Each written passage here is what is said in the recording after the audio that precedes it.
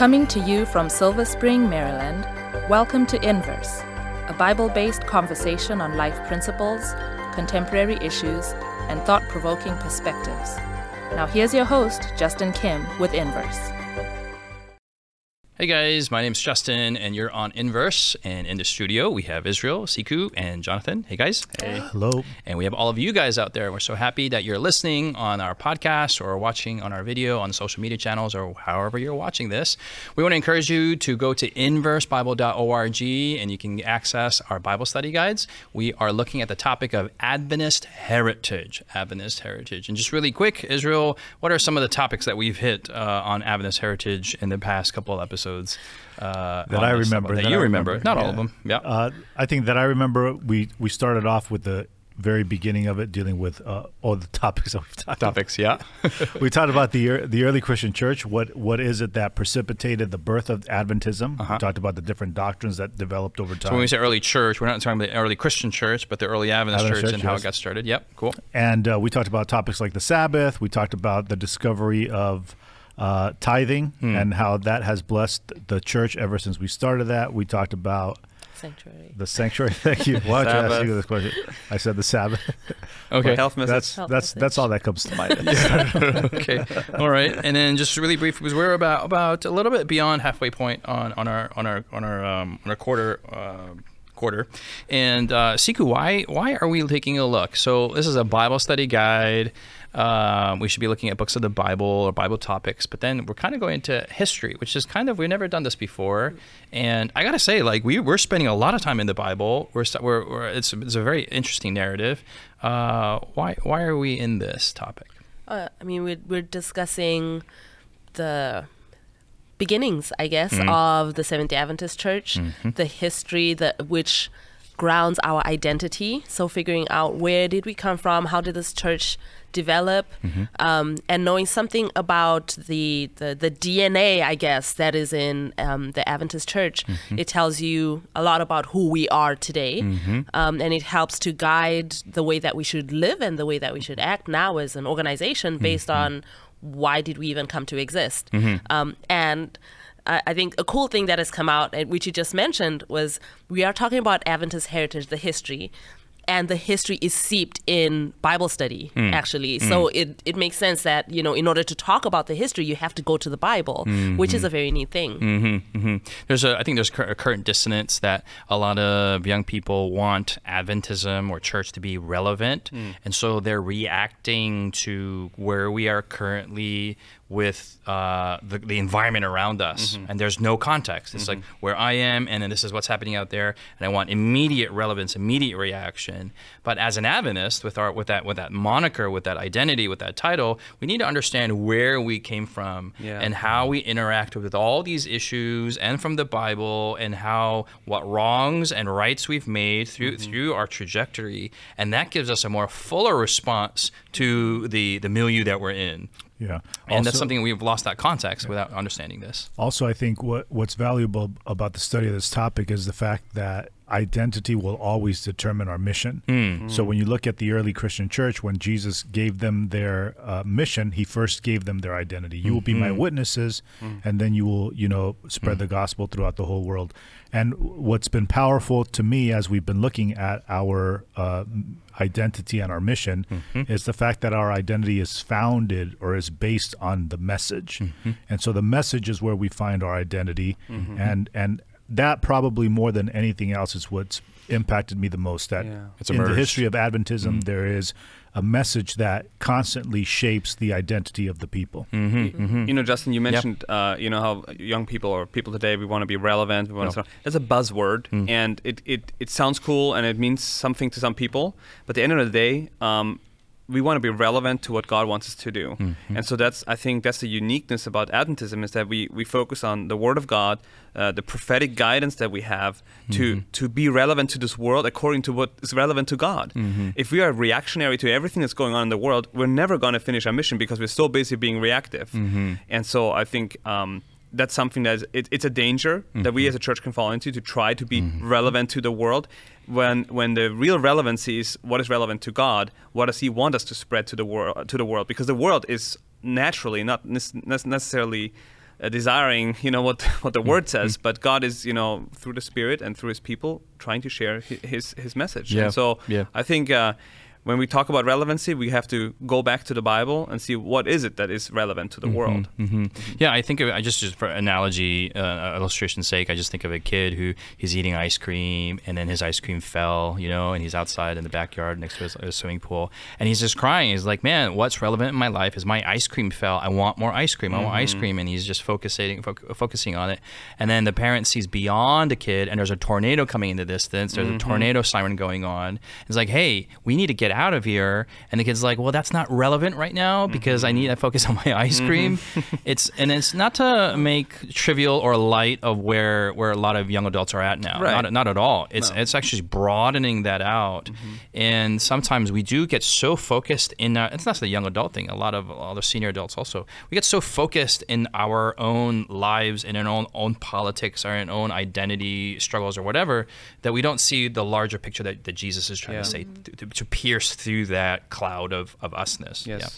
All right, so that's a great introduction. We're going to go into Adventist history. We're in episode 9, the gospel in Adventism. And Jonathan, I wanted to ask, what happened in Adventist history around the time of the 80s? Not the 1980s, but 100 years before, in the 1880s. Yeah. Big turbulent time in Adventism, Yeah. but honestly, out of those messages, probably one of the most awesome messages that I've personally appreciated. What happened? Yeah. So Adventism, was born from a deep study of the Bible and a new understanding of the importance of the law of God. Of course, Sabbath keeping is one of the key elements of Adventism, which is based in the Ten Commandments. So defending the Ten Commandments has always been was very important in the first couple decades of the Adventist church. And the pastors, the leaders, they would literally go into cities and debate other pastors from other denominations, and they would always win because they could prove it from the Bible, But what that did to the church is that there was a heavy focus on the law, which the law is great. The law is beautiful and important. But it came at a loss of focusing also on the gospel, focusing on Jesus, who is the law personified, who is the one that can bring, the law-keeping abilities into our life, by His grace. And so there were some young guys, Wagner and Jones, who were like, we really want to help our church see the beauty of the gospel. And so in 1888, there was a general conference meeting, a gathering of the leaders from around the world and mostly North America. But, the leaders came together and there were presentations made on the gospel-centered, how we need to be more gospel-centered. And ever since then, there has been kind of like maybe not a divide, but there has been, there was a reaction to that. There was, Ellen White really supported them. I was like, this is very important. But there were many who felt like, oh, well, if we just talk about the gospel and we forget the law, then we lose our identity. When the reality is the two can be combined into a beautiful picture. And so that was definitely a struggle in those years. But I think also with the help of Ellen White, of her writings of Steps to Christ, Desire of Ages, and so on, that really helped to show the completeness of the message. So let's get into core of that. Let's go to Colossians 1, chapter 1, verse 24 to 29, and the core of these issues are found there. Yes. But before we read scripture, let's have a word of prayer, and then let's read the text together. Jonathan, can you pray for us? Yep. Let's pray. Father, we thank you so much for the Word of God. Thank you that you provide for us a holistic, balanced understanding in your Word of what the gospel is. And we just pray that you will help us today to see the beauty of it, to communicate it, and to help all of us, including our viewers and listeners, to appreciate it and accept it into our lives anew or for the first time. So we thank you, Lord, and we just pray that you will be with us now through your Spirit in Jesus' name. Amen. Amen. Siku, can I ask verse 24 to 29 Sure. of Colossians chapter. 1? Yep. Okay, Colossians 1. I now rejoice in my sufferings for you, and fill up in my flesh what is lacking in the afflictions of Christ, for the sake of his body, which is the church, of which I became a minister according to the stewardship from God, which was given to me for you, to fulfill the word of God, the mystery which has been hidden from ages and from generations, but now has been revealed to his saints. To them God willed to make known what are the riches of the glory of his of this mystery among the Gentiles, which is Christ in you, the hope of glory. Him we preach, warning every man and teaching every man in all wisdom, that we may present every man perfect in Christ Jesus. To this end I also labor, striving according to his working, which works in me mightily. Okay, I love Paul, but sometimes he gets into like, hey, there's a lot of semicolons here. So if we can kind of, all scripture is inspired, right? All those verses are juicy, but if we can distill that, what's at the core of this passage here? I'm looking at verse 20, really 27, 27. To them God willed to make known what are the riches of his glory, of his mystery amongst the Gentiles, which is Christ in you, the hope of glory. What does that mean? Christ in you, the hope of glory. That's what 1888 this discussion is about.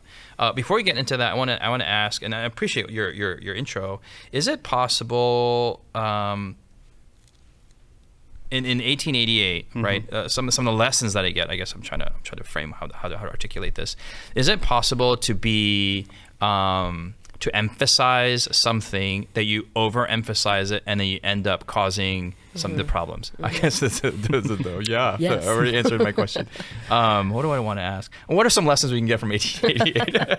I mean, in 1888, practically speaking, not the theology, but of the modality of it. Communication. You had this there was the law, right? Yes. Which was being emphasized. Yes. Which was important. Yeah.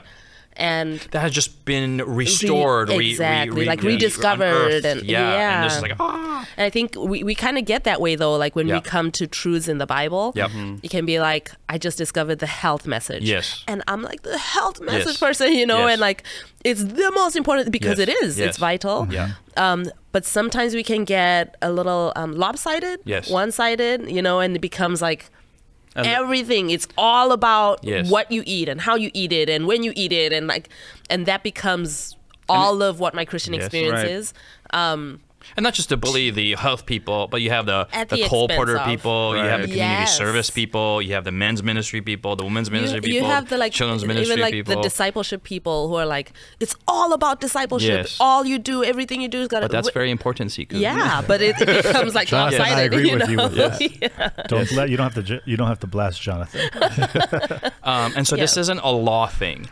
I think that's also a misnomer. People are like, oh, if you're conservative, if you're if you're legalistic, you can become quite overzealous and then you become naturally unbalanced. But it's just emphasis. Anything that is emphasized a little bit more than it needs to be, and the balance is off kilter. So could I say that you can have also an emphasis too much on grace that causes you to be another out tweaking in a different way that may manifest in this other You can even have an overemphasis on balance. And like all of your Christianity becomes about being balanced. And it's like, well, in this situation, you're not supposed to be balanced. Like this is a situation that just calls for grace, or it's a situation that just calls for law. The 1888, there is the actual theological discussion, but what the lesson that I think the denomination that we as a people must understand is like you take truth and you place what is it? Heresy is orthodoxy with emphasis.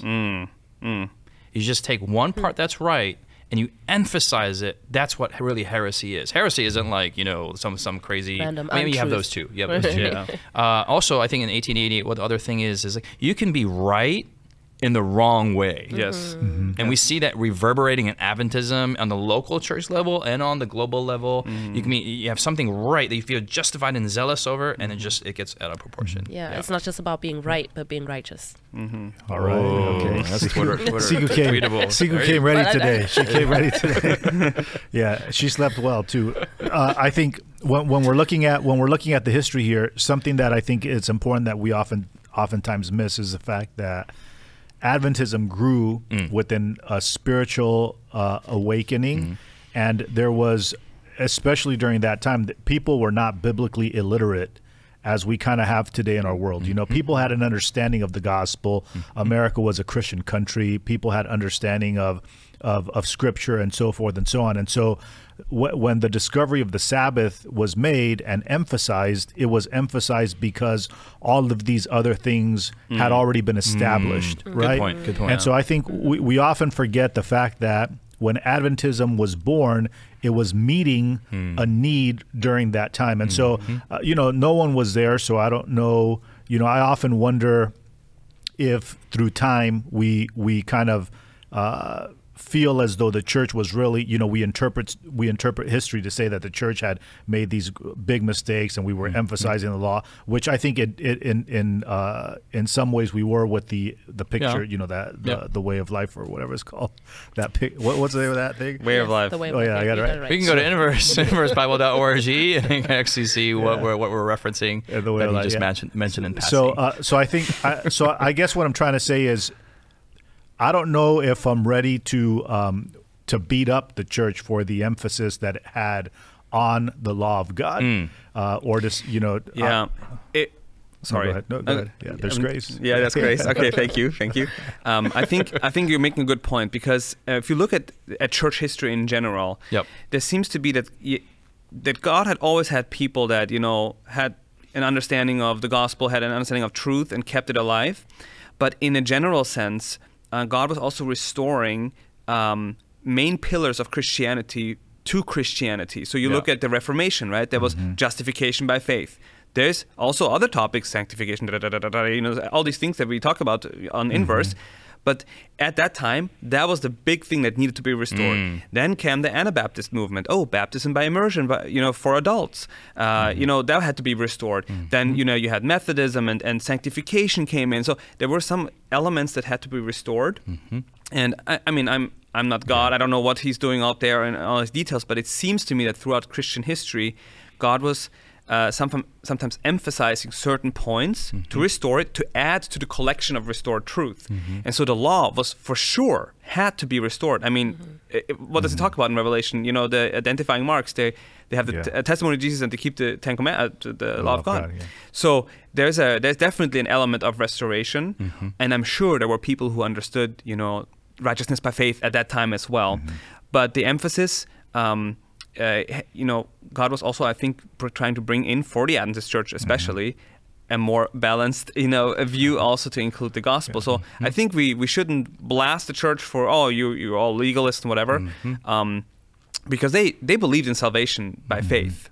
Even when they emphasized the law. You see some of the writings of that, I call it the first generation. I mean, they had an experience with Jesus. Yes. I mean, they were so serious. The way they talk about their devotional life or their praise of the Lord, it's just, you knew that they had an intimate relationship with Him. But there was that vacuum of the law and not understanding where that fits. And then you have a whole generation of about 40 years of that. And then so whether that was off kilter or unbalanced in their personal lives, who are we to judge? But denominationally, there was in all the writings, in all the publications, that was what was out there. And then Sister Ellen White says that we've been preaching the law like as dry as the hills of Gilboa. I don't know if that's a Justin paraphrase. Along the lines. Yeah, and then so in 1880, you have another generation. Generation 2 pops up, and they've only been hearing the law. They haven't had that personal relationship with Jesus like the first generation had. So in comes, you're mentioning Jones and Wagner, these two young guys from California, from the West Coast, and they're challenging, quote unquote, the establishment of Uriah Smith and Butler and whatnot, and it seems like, which at the end of the day we have in retrospect 2020, and we're like, man, they were actually kind of on the same page, but on one side of the coin, but in the middle of it, they were like on opposite ends of the world. We've been using this term righteous by faith. We've been throwing it around. Can we talk about that? What is that actually? What are we? This isn't like, oh, we're just focusing on Jesus. It's a lot more deeper than that. I think what comes to my mind is, and I'm going to have to paraphrase, but it's a quotation that is found in the book Steps to Christ, which he actually writes during this time. And it's the idea that Jesus loves to have us come to him just the way we are. We can come to him sinful, helpless, dependent, and then it is his work and it is his joy to then transform us and to cleanse us from all unrighteousness. And so righteous by faith is coming to Christ the way we are, with the understanding that he wants us to come to him the way we are. He doesn't want us to change ourselves before we come to him, because that's the work that he does. And if we wait to be changed, we will never come to him. So Jesus says, come to me the way you are. Your justification. You're all messed up. Don't try to clean yourself up. And then I will then take you and I will give you my righteousness. You won't feel it. You're going to look at yourself in the mirror and you might not notice any real change, but something has happened in that heaven looks at you differently than you can even look at yourself. And heaven's reality is more real than your own reality. And so you have to accept, even though I might not feel righteous, even though I might not feel holy, by faith, I believe that I am because the Word of God says it. Faith is seeing that which I don't see in myself, but I trust God's promises in me that He'll help. Yeah. And then I just want to bring in hope here. That's the hope that we have, that I don't see the change, but I hope in faith that it will be. It's the already and not yet concept. So Christ in you, the hope of glory, referring to what will be when He comes back. He glorifies us. We have no more sin. Sin is gone, and the sin-affected body is gone. And so Christ in you means Jesus wants to live in you through the Holy Spirit, and you are accepted, you are justified, you are covered in His righteousness as you walk with Him. And then as you walk with Him, there's also a transformation that takes place, which that goes on your entire lifetime. And that is what what in theology they call the imparted righteousness. So your imputed righteousness is you're covered, and then let's take care of the inside as well, in that sense. And so and that's what the hope is. So like as you then walk with Jesus, you see this is what He wants. He wants to make me like Him. That's my hope. And it's a step-by-step process. But in the eyes of heaven, you are already there because you are walking with Jesus. If that makes sense. So it's like God knows by faith He will transform you and get you there. And that's why He can accept you now the way you are in the process as you walk with Him. I referred to my knees. I've had surgery in both. One, I went skiing and I tore my ACL, and then the other one I went trampolining with my wife, and I thought I could jump higher than her, and then I did jump higher than her, and then I landed and I tore my other ACL, and I just knew it immediately when it happened.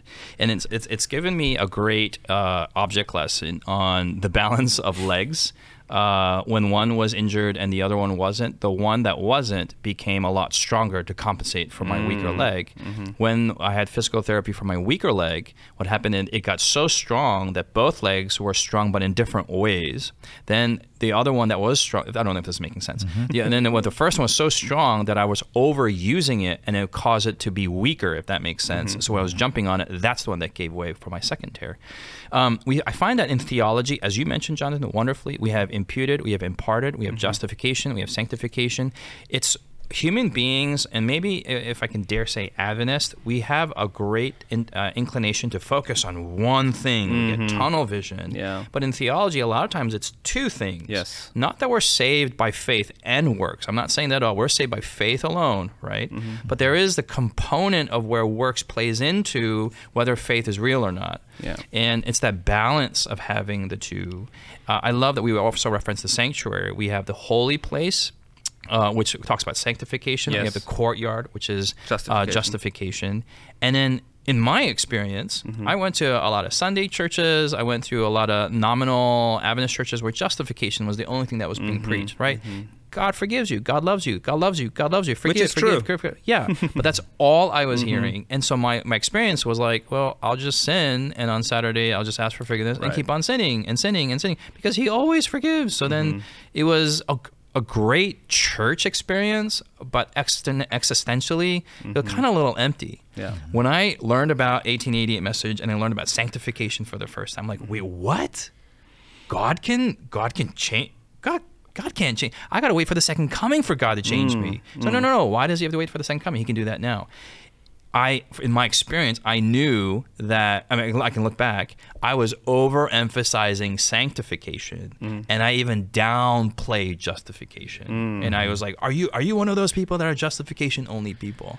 It wasn't until more 10 years later where someone said that, hey, there's a lot of young people who they've only heard sanctification only messages. And when they hear justification for the first time, it's like water in a desert. They're just soaking it up. Like they're like, wow, God forgives. But there's others who, like for me, that's the other experience. And so it's really not which is one or better than the other. It's to have both legs being equally, I don't want to use the word balance. You guys are making me scared to use the word balance. But using one leg at a time and to have this gait that's healthy and to that's walking in the Lord. I don't know if that's a stupid analogy. But you have that experience of one after the other. Yeah, I think that in the phrase Christ in you, the hope of glory. Like when I read it, the most important part of that is the Christ, right? Yes. The whole purpose of the law has always been to point us back to him, right? And then when we come to him, it's all about what he does in us. And so I think rather than the challenge with being a balanced Christian, it's not about being a balanced Christian, it's about being a Christ-like Christian, right? Yes. Amen. Christ is the one who knows when to administer what, right? Yeah. What grace to apply, what justice to apply, when, in what measure. And so keeping our focus on Jesus is actually, at the end of the day, what it's all about.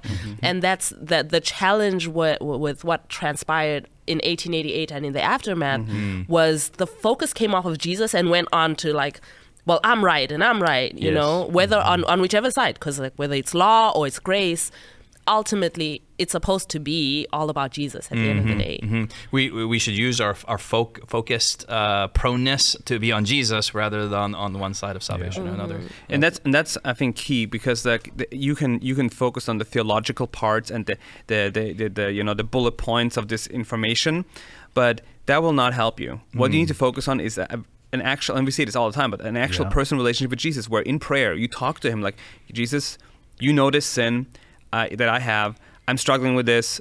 Can you give me victory, please? Can you help me? I don't want to hurt you, but I really love this sin. Can you give me a hate? You just talk to Jesus. That's really righteousness by faith at work in your life. You talk to Jesus about it, whether it's sin or if not just sin, overcoming sin, but also doing what God has called us to do, because that is also needs God's grace, doing good works and walking in the works he has prepared for us. I mean, I love that. What impacted my experience was after learning about righteousness by faith is exactly what you said.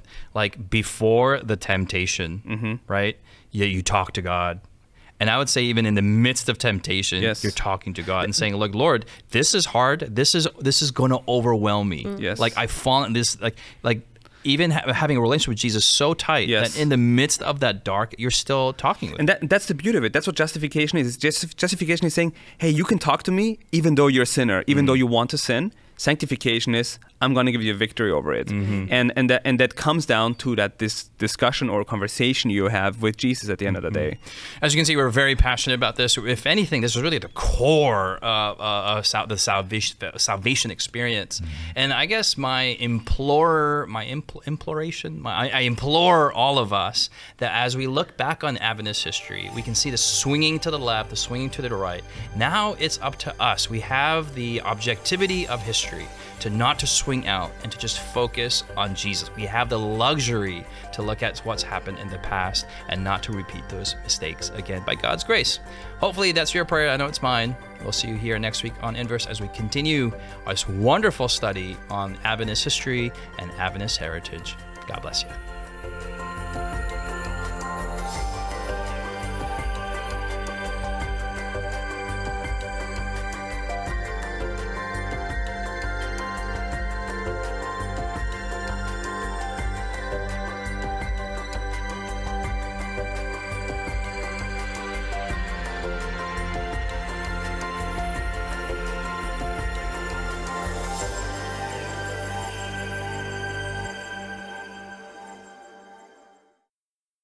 You've been listening to Inverse, a Bible-based conversation with Callie Williams, Israel Ramos, Jonathan Walter, Sebastian Braxton, Siku Dako, and your host, Justin Kim.